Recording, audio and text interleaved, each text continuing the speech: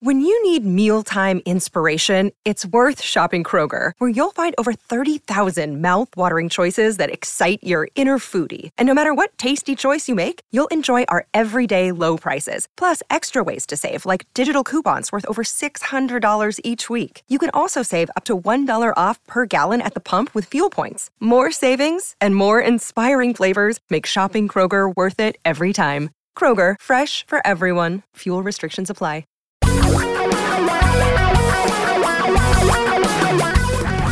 Reality radio for a really great future. We're talking real money. Hey, Don McDonald here. Welcome to another daily edition of Talking Real Money. Thanks so much for listening. And by the way, wow, a lot of you are listening. We are hitting truly record downloads of our podcasts. Yesterday, we hit almost 2,000 downloads. Now, I know in the broader podcast business, that's not great, but it's good. I mean, we're probably like in the top 10 or 15%. But thank you. And please keep telling folks to tune into the podcast because we're just trying to help people do this right. Really. That's the ultimate goal. Yes, we run an advisory firm. And yes, if we get clients, we're very happy because we want to help you. And we think we charge very fair fees, but we're here to help. Try to tell the truth. And that's what we do on our weekend show that turns into a podcast. And that's what I try to do on this daily show that is a podcast. And I want to talk to you about your portfolio, your brokerage statements, your investment statements that are coming. I know I just sorted the mail. There were a bunch of them. They come in right around this time of month, and you're going to open them up if you haven't already done it. And you're going to be depressed. Okay? You will be depressed. I don't care how brilliant you think your money guy or gal is, you're going to be depressed. So before you pick up the phone to chew out your broker, okay, you can chew your broker out, but if you have a really good registered investment advisor, you might want to understand something about the year we just experienced. It stunk for everything. Everything. Yes, stocks declined for the first time in a calendar year since 2008. The Standard & Poor's 500, I was just looking at the latest numbers. It was down just over 4% from what I see. That's not bad. But as I mentioned earlier this week, hedge funds, and these are the things that are supposed to hedge against declining markets, well, they lost almost 7% on average last year, some with huge double-digit losses. Huge. International stocks, they lost more than 9% last year. U.S. real estate investment trusts lost 4%, a little over 4% in 2018. Even those things that were supposed to be a hedge against stocks, like commodities overall plunged more than 11%. That's huge. The only investment class that did not lose money last year were bonds. But you didn't make any money either. The Bloomberg Barclays U.S. Aggregate Bond Index, that's pretty much all U.S. bonds, that was up last year by, get this, you ready? 0.01% last year. For all intents and purposes, dead flat. So it was nigh on to impossible to find any investment that made money last year. Even if you have somebody who's supposed to be brilliant, I don't know what brilliant thing they would have done except maybe sell you out at the beginning of the year, but even then, you would have been in cash and you would have made nothing. So you couldn't have made money last year unless somebody just got stupid lucky. So what it comes down to is if you only lost a little, let's say you had a 60-40 portfolio and you lost less than 4% or 3%, 50-50, you did really well. And then here's the other thing, and I cannot say this enough. 1 year means nothing if you have a longer-term investment strategy. And by longer term, I don't even mean 20 years. I mean 5 or 10. And as a matter of fact, if you're one of the many people who regularly add money to your investment portfolio through an IRA, a 401k, or just regular contributions to your investments, you should be thrilled because last year you got more stuff for less money. Okay? We take your calls on this podcast. We don't take them directly on the podcast. You call them in, and then we answer the questions on the podcast. Or I do. Royal we. And it's really easy to call them in, too. 855-935-TALK is the phone number. 855-935-8255. 24 hours a day, 7 days a week. So in the middle of the night, you wake up, you go, oh, I meant to ask that. Well, call 855-935-TALK and ask it. And then I just pop it into the track right there below this one and answer the question immediately following, which is what I'm going to do right now. Hello, listening to your show and podcasts. I never hear anyone ask a question about robo-advisors. So I'm wondering what you think of this robo-advisor thing. It seems like it could be a good way to keep your portfolio balanced to your risk tolerance, and it'll do it on, all the time, and it'll just automatically do it for a very low fee. But yet your show, or many other shows I listen to, just doesn't have anything about robo-advisors. What do you think? Robo-advisors? What do you think? What do I think? What do I think about robo-advisors? Oh, I think there are good ones and there are bad ones, like everything else. Concept's great. It really is. Concept's great.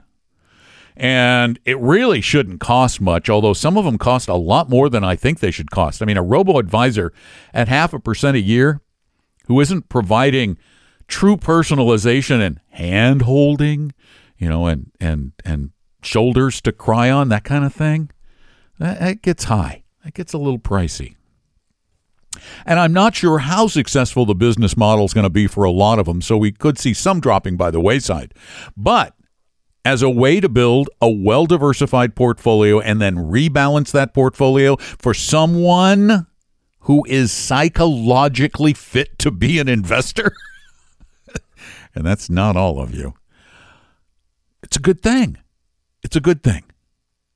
I can't pick one yet because, I really don't know who's going to be here, and I haven't tried them myself. But I love the idea of very low-cost ETFs or mutual funds that are rebalanced regularly.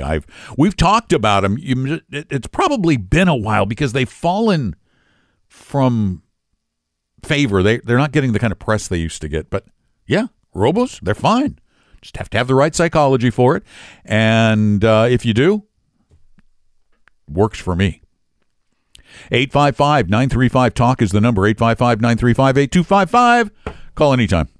Okay?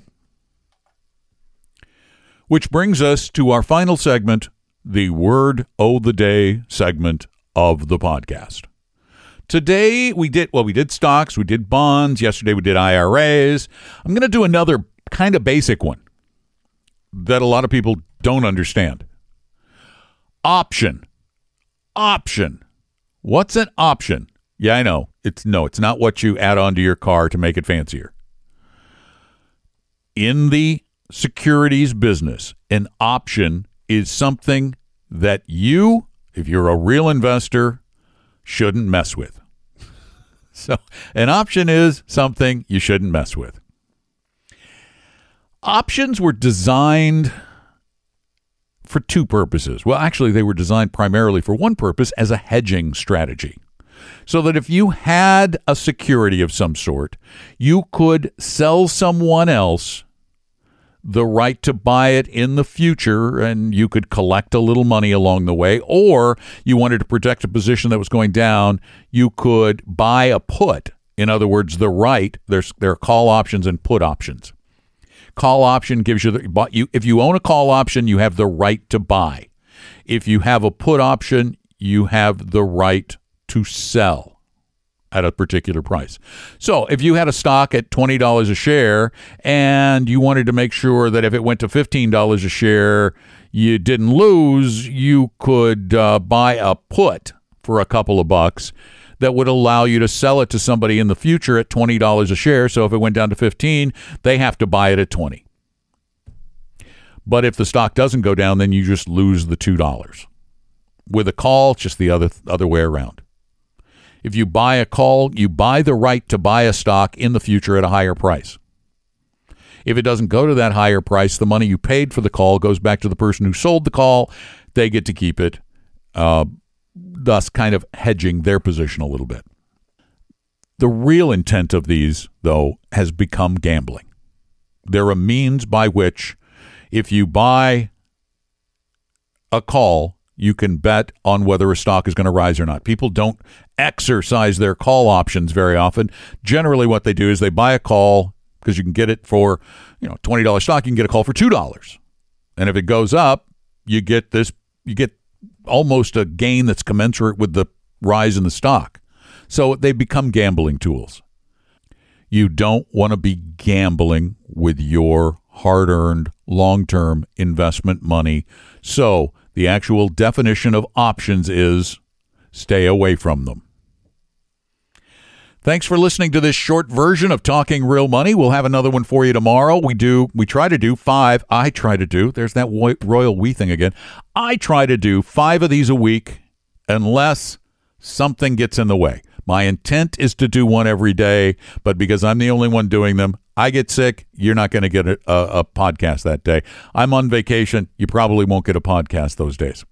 Otherwise, you're going to get a lot of them, and I'd love to hear from you. I'd love to hear what you think of them. If you have ideas you'd like to share, go to talkingrealmoney.com. There's a form you can send in to give me some ideas. You can also ask questions there. You can also call me at 855-935-TALK, 855-935-8255. And there's a ton of other great stuff at talkingrealmoney.com that you probably haven't even found yet. Just go explore. There's a risk quiz. There's advisor interview forms. There's the advocaps. Check those out. Those are pretty cool. You can even, let's say you've got an issue and you want to talk to an advisor, but you don't know who to talk to. You can talk to one of our advisors. We are not a high-pressure sales organization.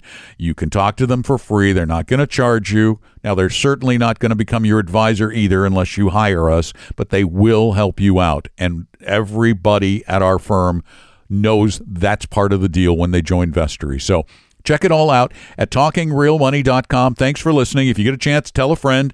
If you like the podcast, please subscribe. If you really like the podcast, leave us a review on Apple Podcasts. Take good care. I'm Don McDonald. Talking Real Money. We hope you realize that the information provided on Talking Real Money is for educational and hopefully enjoyable purposes only. Providing personalized financial planning or investing advice takes time, so please consult with a really good fee-only fiduciary investment, tax, or legal advisor. We know a good one. Investing must always involve risk. In other words, you can and probably will lose money at times. Also, as much as you want it, no one can accurately, consistently predict the future. So past performance doesn't tell you a darn thing about what the future will bring. Unlike many other programs that say something similar, Talking Real Money is not trying to get you to buy or sell any financial products or securities. Instead, the program is provided as a public service by Vestory, a fee-only registered investment advisor. Thanks for listening, and please visit talkingrealmoney.com for more information and disclosures. Are we done now?